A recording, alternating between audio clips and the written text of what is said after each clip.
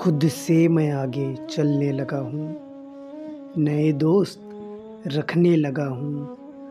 खुद से मैं आगे चलने लगा हूँ, यानी ऐसा है कि पुराने रिश्ते ही अच्छे लगते हैं अब। यानी ऐसा है कि पुराने रिश्ते ही अच्छे लगते हैं अब। नए रिश्ते बनाते बनाते मैं खुद की नीयत से जलने लगा हूँ। यानी ऐसा है कि पुराने रिश्ते ही अच्छे लगते हैं अब। नए रिश्ते बनाते बनाते खुद की नीयत से जलने लगा हूँ। मैं खुद से भी आगे चलने लगा हूँ। ये ख्याली नहीं हकीकत है, ये ख्याली नहीं हकीकत है, तो सर फोड़ो मेरी इस बात पर। ये ख्याली नहीं हकीकत है, तो सर फोड़ो मेरी इस बात पर कि खुद से आगे मैं बढ़ने लगा हूँ। ये ख्याली नहीं हकीकत है, तो सर फोड़ो मेरी इस बात पर कि खुद से मैं आगे बढ़ने लगा हूँ।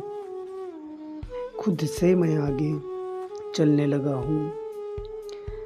नई चाल अब चली जा रही है, नई चाल अब चली जा रही है, बंगले में आग अब लगी जा रही है। नई चाल चली जा रही है, बंगले में आग लगी जा रही है। मुझे क्या फ़र्क इन बातों से, मुझे क्या फ़र्क इन बातों से। नई चाल चली जा रही है, बंगले में आग लगी जा रही है। मुझे क्या फ़र्क इन बातों से, मैं तो खुद की चाल चलने लगा हूँ।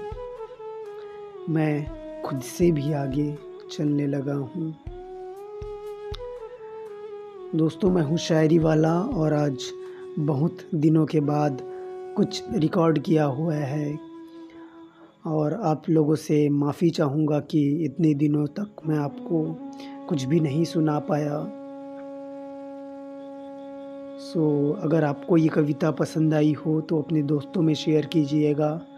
और अगर आपके पास भी कुछ विचार हैं जो मुझसे आप बातें करना चाहेंगे तो आप मुझे मेरे इंस्टाग्राम पेज पर भी फॉलो कर सकते हैं। मेरा इंस्टाग्राम हैंडल है शायरीवाला 2 times_। धन्यवाद।